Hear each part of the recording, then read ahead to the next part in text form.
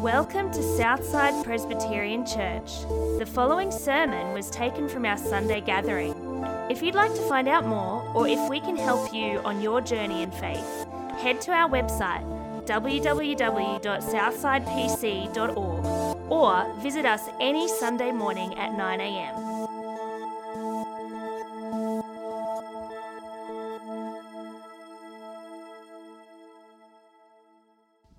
Good morning. If you'd like to turn with me to John chapter 6, we're going to read the first 31 verses from that chapter. So John chapter 6, reading 1 to 31. Sometime after this, Jesus crossed to the far shore of the Sea of Galilee, that is the Sea of Tiberias. And a great crowd of people followed him because they saw the signs he had performed by healing the sick. Then Jesus went up on a mountainside and sat down with his disciples. The Jewish Passover festival was near. When Jesus looked up and saw a great crowd coming towards him, he said, "Philip, where shall we buy bread for all these people to eat?" He asked this only to test him, for he already had in mind what he was going to do. Philip answered him, "It would take more than half a year's wages to buy enough bread for each one to have a bite." Another of his disciples, Andrew, Simon Peter's brother, spoke up. "Here is a boy with 5 small barley loaves and 2 small fish. But how far will this go among so many?" Jesus said, "Have the people sit down." There was plenty of grass in that place, and they sat down. About 5,000 men were there. Then Jesus took the loaves, gave thanks, and distributed to those who were seated as much as they wanted. He did the same with the fish. When they all had enough to eat, he said to his disciples, "Gather the pieces that are left over, let nothing be wasted." So they gathered them and filled 12 baskets with the pieces of the 5 barley loaves left over by those who had eaten.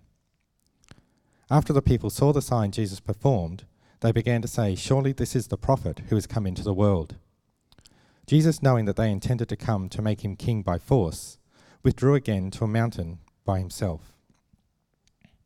When the evening came, his disciples went down to the lake, where they got into a boat and set off across the lake for Capernaum. By now it was dark, and Jesus had not yet joined them. A strong wind was blowing, and waters grew rough. When they had rowed about 3 or 4 miles, they saw Jesus approaching the boat, walking on the water, and they were frightened. But he said to them, "It is I, don't be afraid." Then they were willing to take him into the boat, and immediately the boat reached the shore where they were heading. The next day the crowd had stayed on the opposite shore of the lake realized that only one boat had been there, and that Jesus had not entered it with his disciples, but they had gone away alone. Then some boats from Tiberias landed near the place where the people had eaten the bread after the Lord had given thanks. Once the crowd realized that neither Jesus nor his disciples were there, they got into the boats and went to Capernaum in search of Jesus. When they found him on the other side of the lake, they asked him, "Rabbi, when did you get here?" Jesus answered, "Very truly I tell you, you are not looking for me, not because you saw the signs I performed, but because you ate the loaves and had your fill. Do not work for food that spoils, but for food that endures to eternal life, which the Son of Man will give you. For on him God the Father has placed his seal of approval." Then they asked him, "What must we do to do the work God requires?" Jesus answered, "The work of God is this, to believe in the one who he has sent."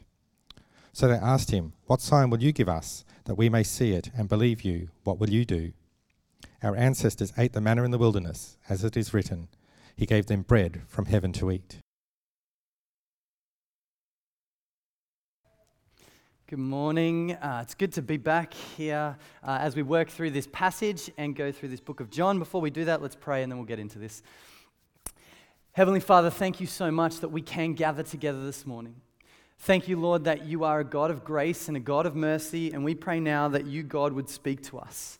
We pray that you would challenge us and change us and comfort us, and we pray that you would do that as we look at your word. We pray it in Jesus' name. Amen. So Elizabeth and I have started watching this show on Netflix called Explained.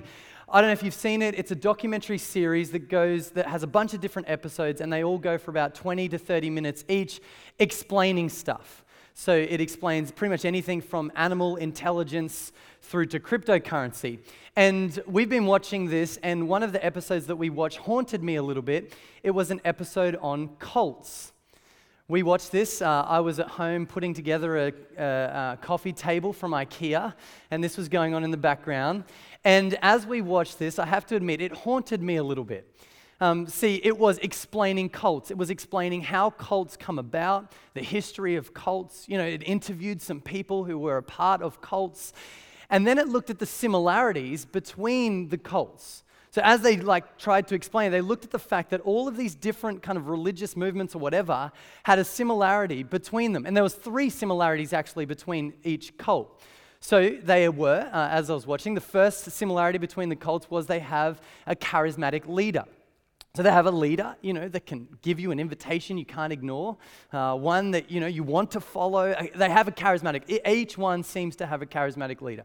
The next one was mind control. Each cult does mind control. Now, on the surface, you go, how do they control people's minds? But they were interviewing people saying that their experience in being in the cult was they would say that if you leave the cult, you're going to be abused. One girl was told that. If she left, she'd be abused. If you leave, you're going to be destroyed. You're going to die. So stay here, stay with the leader, and you'll live. And in that way, they kind of control people's minds. So charismatic leader, mind control, and then the last one was exploitation. The third kind of similarity between the cults was exploitation. They exploit you. They take from you. We're good? I swear the tech team's trying to exploit me. Wouldn't be the first time. Sorry, they've never done anything wrong to me.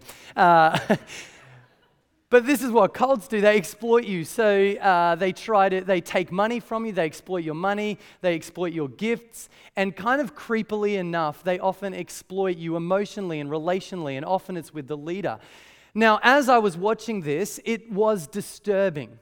It was disturbing to watch this. It was disturbing to watch people's experiences and stories as they've gone through, as they've lost pretty much everything at the hands of a leader, including sometimes their lives. It was disturbing to watch this, but as any good documentary does, it doesn't just make you think about the people in the documentary, it makes you consider your own beliefs. And in this moment, I was haunted by it because I was thinking about what I believe. I was thinking about, hang on, am I in a similar thing to what these people are into? I was afraid for a moment that in 20 years' time they would make a video about us, a documentary explaining how Southside came to be. And so I was left actually asking this question that we're actually going to ask this series. When it comes to what we believe, why Jesus? Why do we follow Jesus and not anyone else? Why is Jesus such a big deal? Why would we be interested in following, giving up our lives for Jesus? Why Jesus? Now, we're going to ask this question throughout this series, but today we get to ask this question of chapter 6. As we look at Jesus, we see this, and we're going to go through the whole of chapter 6. Believe it or not, Lane's Bible reading for us before was just half of the chapter. We're going to look through the whole chapter, asking this question, why Jesus? And we see it pick up in chapter 6, verse 1. It says this, sometime after this, Jesus crossed to the far shore of the Sea of Galilee, that is the Sea of Tiberias, and a great crowd of people followed him because they saw the signs he had performed by healing the sick. Then Jesus went up on a mountainside and sat down with his disciples. The Jewish Passover festival was near. When Jesus looked up and saw a great crowd coming toward him, he said to Philip, "Where shall we buy bread for these people to eat?" He asked this only to test him, for he already had in mind what he was going to do. So why Jesus? What we're going to see as we look through this passage is a couple of things, but first and foremost we see when we look at Jesus is that there is something different about Jesus. The first thing we see in this passage is there is something different about him. Jesus is different to any other leadership, any other religion, anything else in this world. There is something different about Jesus. Now, we see this as we look through these first two accounts, the feeding of the 5,000 and Jesus walking on the water, but it begins here on this mountainside. We see here in this moment there's something different about him. See, we read, he crosses over the sea, he gets to this mountainside, and it kind of reads like he's talking to his disciples, the 12, and then looks around and realizes that he's got a problem. Right? That's kind of what it feels like there. He's got a problem, and it's a problem you might have experienced before.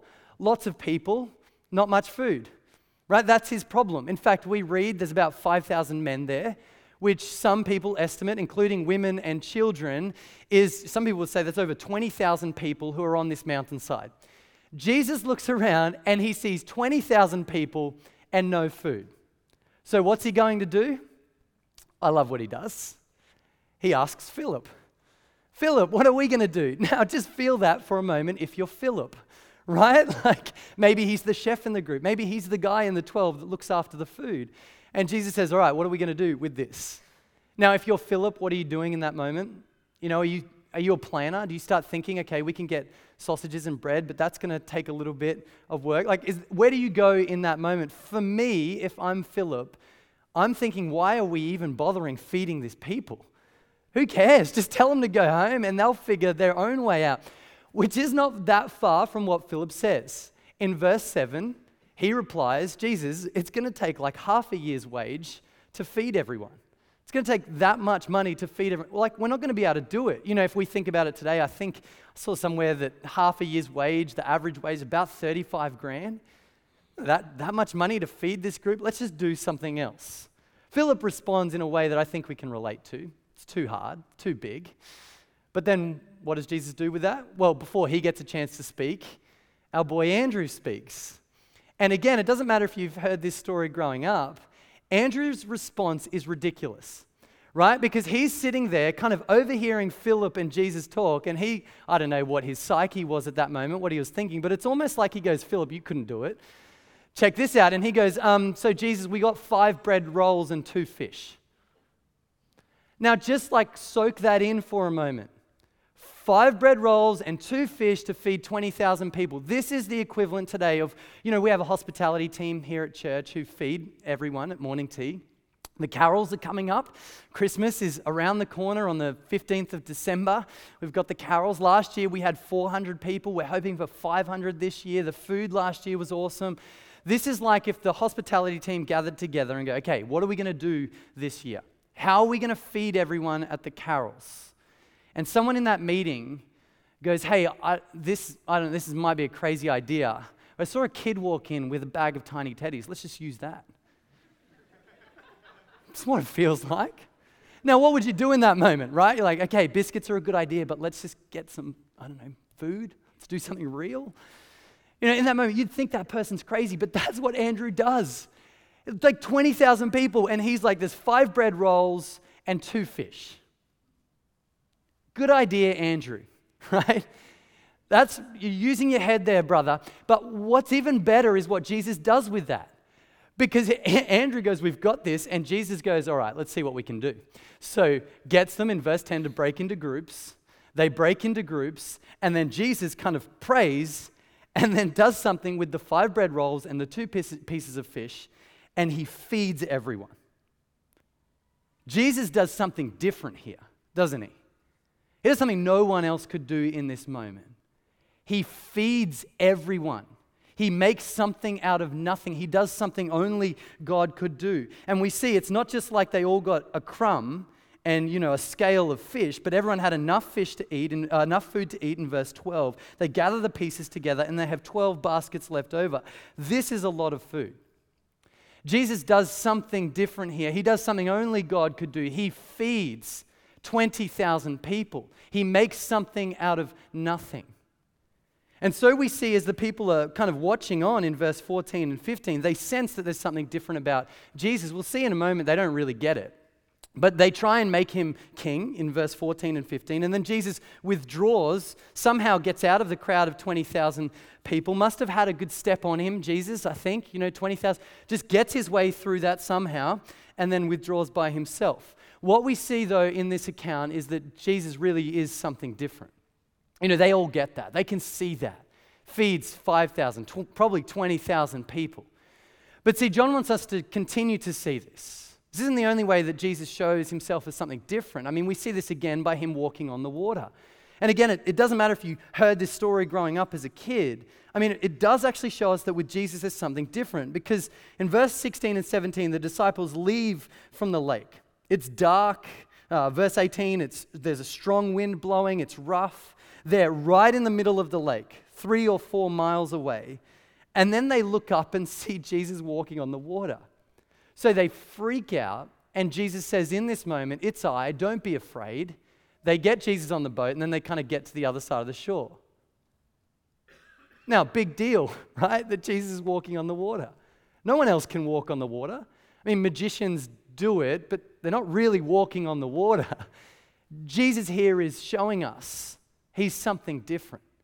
There's something unique about Jesus. No one else can walk on the water. No one else can feed people out of nothing. Jesus stands alone. When we think of leaders, religious movements, no one's like Jesus. And it's interesting, I mean, when you think about it too, in the context of thinking about cult leaders and stuff like that, cults take from you. They exploit you. They want to see what they can get out of you. Jesus gives.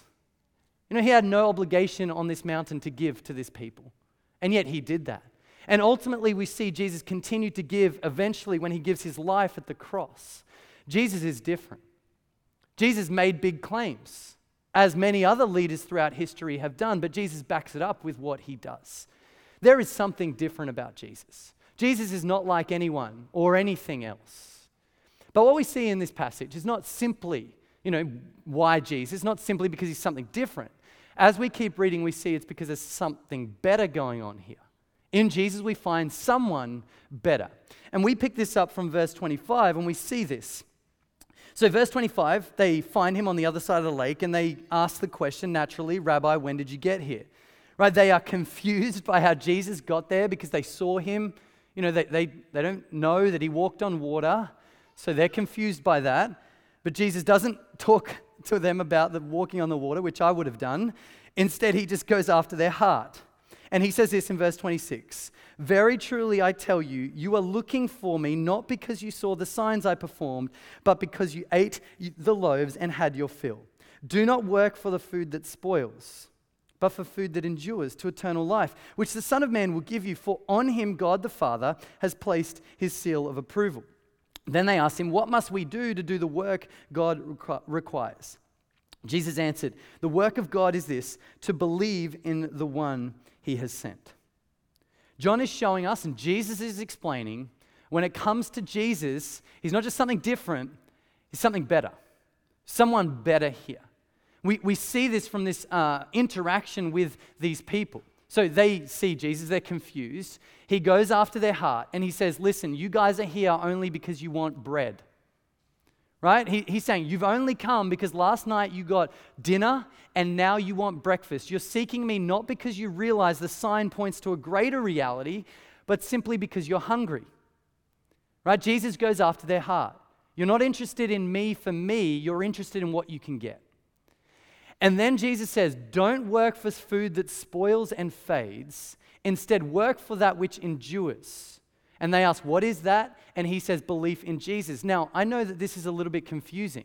And often we see this throughout John, the book of John. We've got to dig a little bit to understand it. It is a little bit confusing the way that Jesus words it here. But essentially what he's doing here is he's talking about priorities. He's saying, don't make the most important thing in your life that which spoils and fades. Instead, realize the most important thing in your life should be that which endures. Right? See, we work for that which we value. And he's saying, don't work for that which spoils and fades, rather work for that which endures. He's talking about priorities. Now, this is countercultural. Not just in Jesus' day, but in our day as well. Everything in our world, all of advertising, says that work hard for what you can get here and now, despite the fact that what we get here and now will spoil and fade. All of advertising does that. And it's not just advertising. This is the script that we are fed. In school, our teenagers, our kids are sold this thing. Work hard for your education. Do everything that you can to get good marks, despite the fact that in a few years' time, no one really remembers those marks. Work hard, we're told, when we get a job, work hard for that promotion, despite the fact that one day you will lose that job.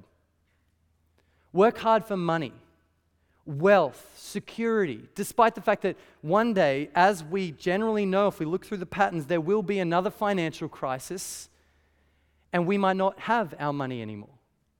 Work hard for your looks. Work really hard for your looks. Despite the fact that, as we know, we get older, and our looks fade and spoil. Everything fades and spoils. And Jesus says, don't work for that which is going to spoil and fade. Instead, work for that which is going to endure, which is belief in Jesus. He's talking about priorities here. Make the most important thing, the number one thing in our life, not what we do here and now, not what we can achieve here and now, but who we are in Christ. Where the most important thing is Jesus, and our belief in Jesus, and our relationship with Jesus. Now, what Jesus is saying here is a big deal. That reality is a big deal. What he's saying, this is challenging to think through, making Jesus my number one priority. And I don't know how you're feeling in this moment or what thoughts you have in this moment as you think about making Jesus number one priority. But it's interesting, I think often when we think about, do I want to make Jesus my number one priority in my life? The question that we need answered is, okay, I'm willing to do this if I can know that Jesus really is who he says he is. If I can have proof. If I can know that Jesus is God and that eternal life is really on offer here. Right? We want proof before we go all in. I think that's normal. It's natural. In fact, what's interesting is we actually see this is people's reaction in verse 30. They say, when Jesus says, the work of God is to believe in the one who sent, believe in Jesus, and they ask this question, okay, prove it. What sign then will you give that we may see it and believe in you? What will you do? Our ancestors ate manna in the wilderness, as it is written, he gave them bread from heaven to eat. They want a sign. But see, what's interesting is maybe that's a good question for us to ask. How do we know? How can we be confident? But the reality is for these people, it's not a good question to ask. It's a terrible question to ask because they were there the day before, right? They literally already got a sign. They were there on the mountainside when Jesus fed 20,000 people out of nothing. They saw the sign. They witnessed it. In fact, in some sense, they actually tried to make him king and realized that he was a prophet. But here now they're asking for a sign. So what's going on with these people in this passage? I think at the very least it shows us that belief in Jesus and making Jesus number one in our lives, it's not actually about evidence. It's not all about evidence. I mean, we love the fact that we have evidence about Jesus. But if we really trust in Jesus, if we're going to make him number one, it's not all about evidence. They had evidence. They had the sign. They got to see him. They got to walk with him. They got to ask him stuff. And yet, they just don't like what he says. They don't like what he's getting at here. And so they ask Jesus, give us another sign. Prove to us what you've already proved to us. Now, how is Jesus going to respond here? How is he going to react to their question? Well, what we see is that Jesus doesn't respond with a sign. Instead, he responds with teaching. See, throughout the book of John, what we're going to see is that often when there is a sign, the very next thing is teaching. Jesus wants to explain to us and wants us to understand what the sign points to. And he teaches. And he teaches the fact that in Jesus there is something better. Now, we see this from verse 32 all the way to verse 59. And Jesus explains this in a really powerful, but on first reading, a little bit of a strange kind of way. He does this to show that he's something better by explaining himself as the bread of life. Now, you can see this on the screen. You could argue in these passages, there's at least over 10 references to Jesus explaining himself as the bread of life. There's a few more references to that. And it is a little bit weird. In fact, later on, Jesus gets really deep into this metaphor. And he says, if you don't eat of my flesh and drink of my blood, then you can't have eternal life. It's pretty weird, right? That's strange. In fact, I had a conversation a few years ago with a friend of mine who wasn't a Christian. And we were talking back and forth about this. And it got to the point in the conversation where he said, listen, I'm not going to believe in Jesus because he asks us to be cannibals that eat people's flesh and drink blood. Now, that's fair enough when you read this passage. And I actually didn't really know how to respond to him in that moment. And I just kind of respond with the, no, it isn't. Those moments. He's like, that's not what he's saying. But is that what he's saying? What is Jesus saying in this moment? Well, as we had this conversation, those moments where hours after the conversation, You realize what you should have said. I had that moment. See, a few years ago, I got given this present from a friend of mine, from a brother of mine. He's a friend too, I guess, from a brother of mine. And what I realized is that in our day and age, like, we actually use this language of eat and drink. And he gave me this present, which was this poster that was the commentary. It's a little bit nerdy, but the commentary of a Manchester City game. So I follow this team in sport, Man City. In England, they play soccer. And in 2012, it gets to the last game of the season, and it's arguably the greatest moment in sporting history, right? Genuinely, it's an incredible moment. So Man City need to win this game. They can't draw, they can't lose, and they're losing 2-1 with 4 minutes to go. Okay, so it's intense. I mean, I still remember, it was 2 a.m. in the morning, and I was watching, and I remember that. And 4 minutes to go, Man City score a goal, so it's 2-2, but they have to win. They can't draw. And so what happens is, with pretty much the last kick of the game, this guy called Aguero scores. Now, this picture that I've got, this picture frame, it's on my desk upstairs, weirdly enough, is the commentary of this moment. Now, you can see this on the screen up here. So this is the moment of it. You can see he says there, Martin Tyler's the guy. Manchester City is still alive here. Balotelli gets the ball, passes it to Aguero. Aguero scores. He yells his head off about Aguero, which I'm not going to do for you now. But then can you read what happens, what he says under that? He says, I swear you'll never see anything like this again, so watch it. And then what does he say? Drink it in.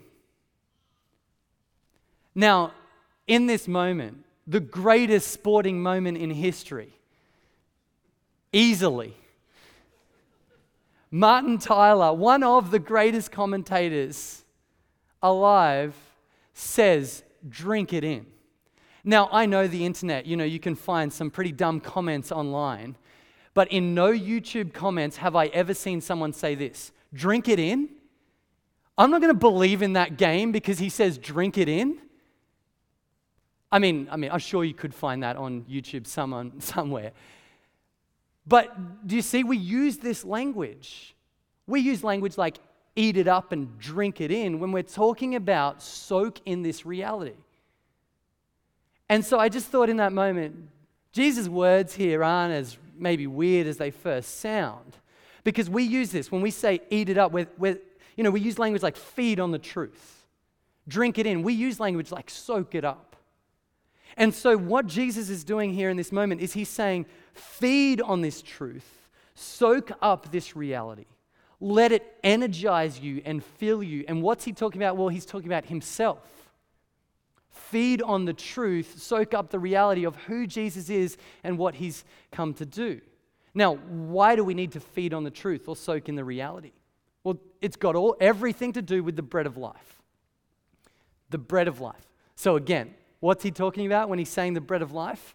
Well, here Jesus is referring backwards to something. We heard it mentioned before with the manna of heaven. Here he's referring something backwards. When we understand what's going on backwards, then we can understand what he's talking about. So he's referring to this moment in history when God's people, Israel, were in slavery. It's in the book of Exodus. You can read about it there. God's people, Israel, are in slavery. And Moses, this guy, comes along one day and God appears to him out of this burning bush.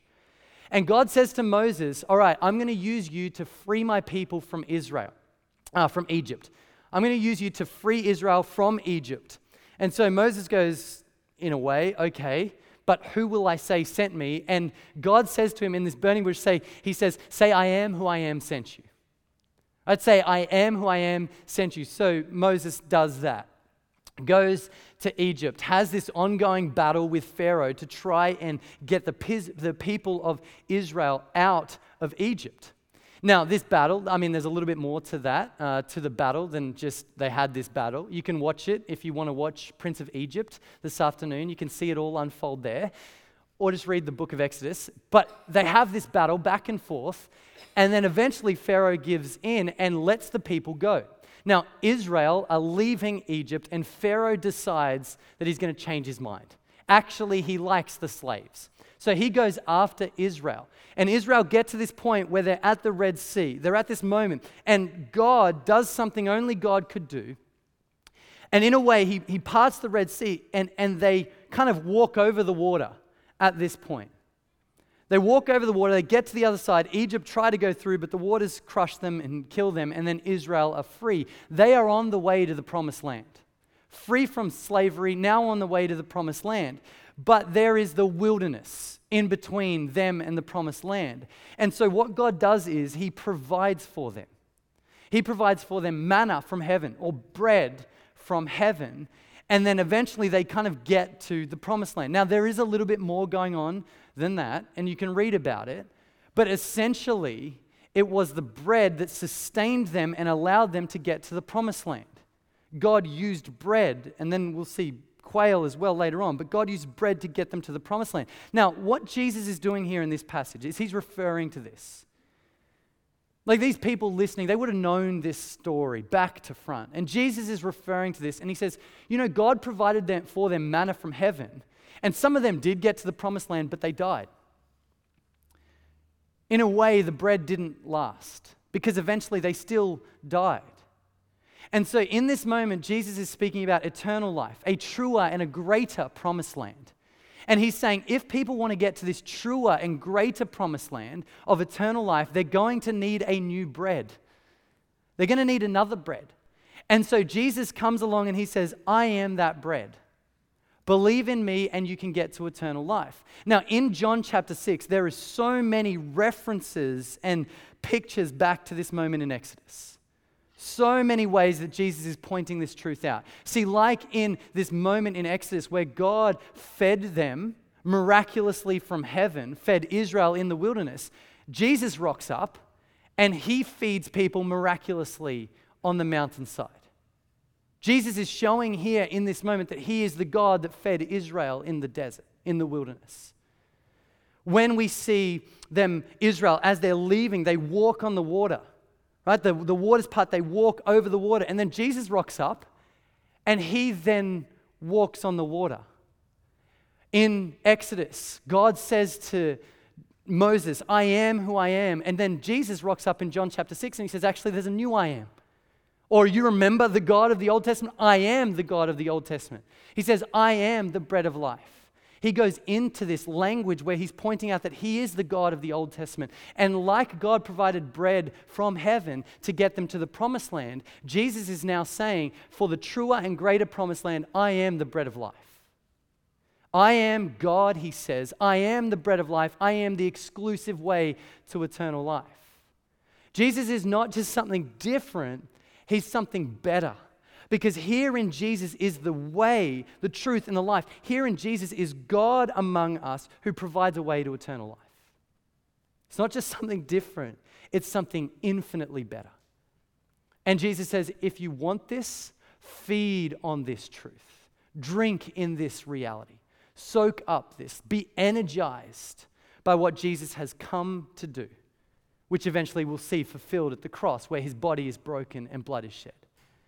In Jesus, it's not just something different, there is something better. Now, as we read through John chapter 6, there is this reality that what we're reading is a big deal. I think all of John 6 is difficult for a number of reasons. Believing in miracles is a difficult thing. Believing in the signs pointing to a greater reality, not just the signs in themselves, that's a big deal. Jesus saying that he is the exclusive way to eternal life, that's a big deal. Jesus saying that he is God, that's a big deal. It's all a big deal. And the reality is, if you're sitting here this morning and this is the first time you've read John 6 or heard about this, maybe you're feeling this as well. Maybe there's a sense in which, as we look through John 6, and as we even think about this idea of prioritizing and making Jesus the most important thing, it's just this reality that it might be hard. I mean, you might be feeling this in the moment of going, this is difficult. This is a big deal. And what's interesting is as we read through this is how some people are feeling as well. See, we see in this passage something different, something better, and this last section shows us something difficult. People feel this way. See, in verse 60, On hearing it, many of his disciples said, "This is a hard teaching. Who can accept it?" They get that. These people feel that. This is hard. It's difficult. Jesus being God, Jesus being the exclusive way to eternal life. This is hard. Who can accept that? Who can feed on this? Who can drink it in? And Jesus responds. And his response is kind of funny because he says in verse 61 through to 64, you think this is hard. You just wait till what's about to happen. Because Jesus points to the fact that he's going to die and rise again and ascend into glory, where he sits as the King of Kings. He says this might be hard, but it's going to get even bigger. This is a hard teaching. Who can accept this? Jesus says it's going to get harder before it gets easier. And what happens? Verse 66, from that time, many of his disciples no longer followed him. They tapped out. It was too hard. The teaching of Jesus is a big deal. It's a hard teaching. The reality that we accept it, not just that we hear it and understand it, but that we feed on it, that we soak it in, that we let it transform our lives. It is a hard teaching. And so people leave. They're not controlled. They have the chance to tap out, and they do. Now, Jesus then, in this moment, turns to his disciples. In verse 67, as the people are leaving, and he says, "Do you want to leave as well?" He says, "Are you going to go as well to the 12? You see, it's easy following Jesus when 20,000 people are there. You know, when the whole crowd's gathering around and celebrating Jesus and everyone's eating their food and there's this feast on the mountainside, it's easy to follow Jesus in that environment. But what about when everyone starts leaving? Because if we've got this picture right, it's not just a few people leaving, thousands of people are running away from Jesus. They had the chance to pack up their bags, and they all do. They leave, they go. It's too hard, the teaching's too big. And so Jesus turns to the 12 and he says, "Are you guys going to go as well?" And his question is not just a question to the 12, it's a question to us. Are you going to leave as well? This is a hard teaching. Transforming your life to make Jesus number one, that's a difficult thing. Are you going to accept that? Are you going to feed on that, drink it in, or are you going to leave as well? But see, before we have a chance to answer, Peter speaks. And although Peter often, we give him a hard time, this time when he speaks, it's awesome. Because Jesus says, "Are you going to go as well?" And Peter looks at him in verse 68 and he says, "Lord, to whom shall we go?" Where else are we going to go? He's saying, "You have the words of eternal life. We have come to believe and to know that you are the Holy One of God." In the difficulty of following Jesus, in the hardness of his teaching, when Jesus looks to the disciples and says, "Are you going to leave as well?" Peter responds, "Where else are we going to go? Where else are we going to find life? Where else are we going to find a hope beyond this world? Where else are we going to find something that spoils and fades? Jesus, in you and you alone, there is a hope of eternal life." Peter responds and says, "Where else are we going to go?" Because Peter knows what I think we know as well. There's no other good options. No one else gives us a good answer to the reality that our world spoils and fades and eventually ends in death. There's nowhere else that has good answers. Peter gets that. And I think if we look around closely enough, we see that as well. And when we are confronted by our mortality, when we are confronted by the fact that everything spoils and fades and ends in death, it is confronting. Now, I don't know if you've felt this or seen this, but you get this in a few different areas. You know, I've noticed this a few times recently. So one of them is in music. So John Mayer is a person that we like to listen to, and you know, an amazing guitarist. We went to see him earlier this year, and thousands of people gathered around him, you know, at the entertainment center, watching him. But there's something heartbreaking about John Mayer if you listen to his lyrics close enough. He finds his inspiration, I think, from the fact that he has the world and it just hasn't delivered. In fact, he writes this one song called Check. And in it, he starts off by saying, "Something's missing and I don't know what it is. Something's missing and I don't know what to do." And then he goes on and he lists the fact that he has everything this world has to offer. And then at the end of the song, he finishes and he says this: how come everything I have always comes with batteries? He's taking inspiration from the fact that everything in this world will fade and spoil and ultimately end in death. And John Mayer has no answers to that. But it's not just in music. I mean, we see this in other people. We've been learning a little bit about Bill Gates recently. Bill Gates, the founder of Microsoft, I'm learning, the smartest people on the planet. His brain is ridiculous. And Bill Gates did a lot of big stuff and a lot of good stuff. But Bill Gates gets asked this question: what do you fear? And Bill Gates in this moment asks, what does he fear? He says this: I fear my brain would stop working. His fear is what he knows will happen, because he's aware of the reality that one day he will die. And the smartest guy on the planet doesn't have an answer to that. But it's not just in other people, is it? It's not just in music. It's not just in celebrities. It's not just in people like Bill Gates. I mean, when we're confronted by our own mortality, it does mess with us a little bit. And I think the place that it does the most is when we are confronted by this at funerals. In those moments where we go, and despite the fact that in our world we want to push death to nursing homes and hospitals and not be confronted, at funerals we are confronted. We have to be confronted by it. And it's in those moments that we see people's beliefs fall apart. If you've ever experienced going to a funeral of someone who doesn't believe in Jesus, it is heartbreaking. We've been there a few times, and I think the most disturbing thing in that moment is not simply the mourning, it's the fact that people don't have good answers. I've heard this a few times, but one of the most memorable was remember when Phil Hughes died a few years ago and his funeral was televised, the cricketer, and Michael Clarke got up to speak at his funeral.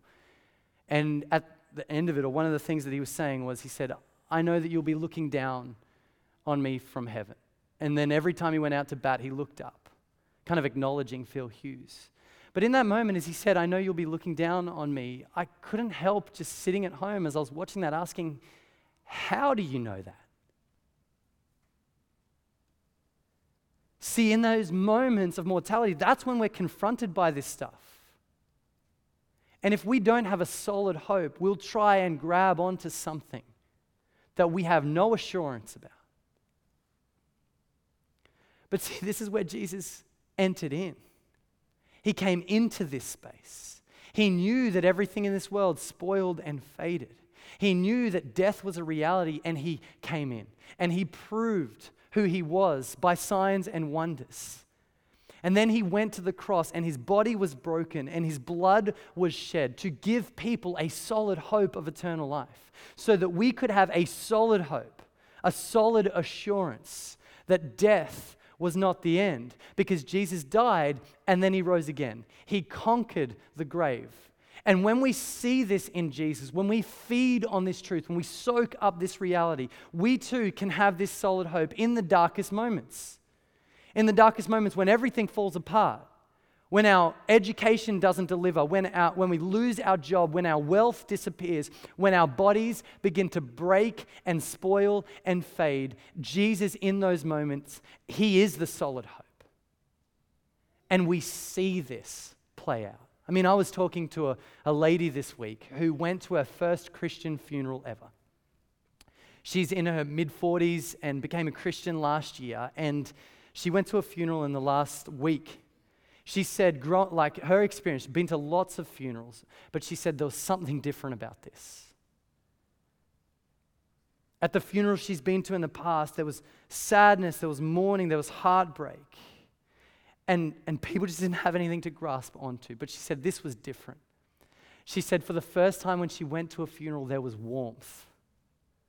People singing. People celebrating. Of course, sadness still existed. But they knew in this moment, and they celebrated in this moment, that this was not the end. Jesus gives us the solid hope. See, John 6 is hard. This is difficult. There are truths in here that will and need to transform our lives. It's hard. The language is difficult. The claims are exclusive. But when Jesus feels that weight and looks to us and says, "Are you going to leave as well?" Peter's answer is so good. Where else are we going to go? Jesus alone is the hope of eternal life. Let's pray. God, we are confronted in our world by the reality that everything spoils and fades, that life exists alongside death. Jesus, thank you so much that you give us something solid to hold on to. Jesus, thank you so much that you entered into the world, that you proved yourself with signs and wonders. And then you went to the cross, and your body was broken, and your blood was shed. And then you died and rose again, and you defeated sin, and you defeated death, and now we can know death no longer needs to be the end. Lord, we have a hope beyond the grave. Help us realize this. Help us hold on to this. We pray, Lord, that this would transform us. We pray it would change us. And we pray that in the darkest moments, we would cling to what we have in Jesus. We pray it in his name. Amen.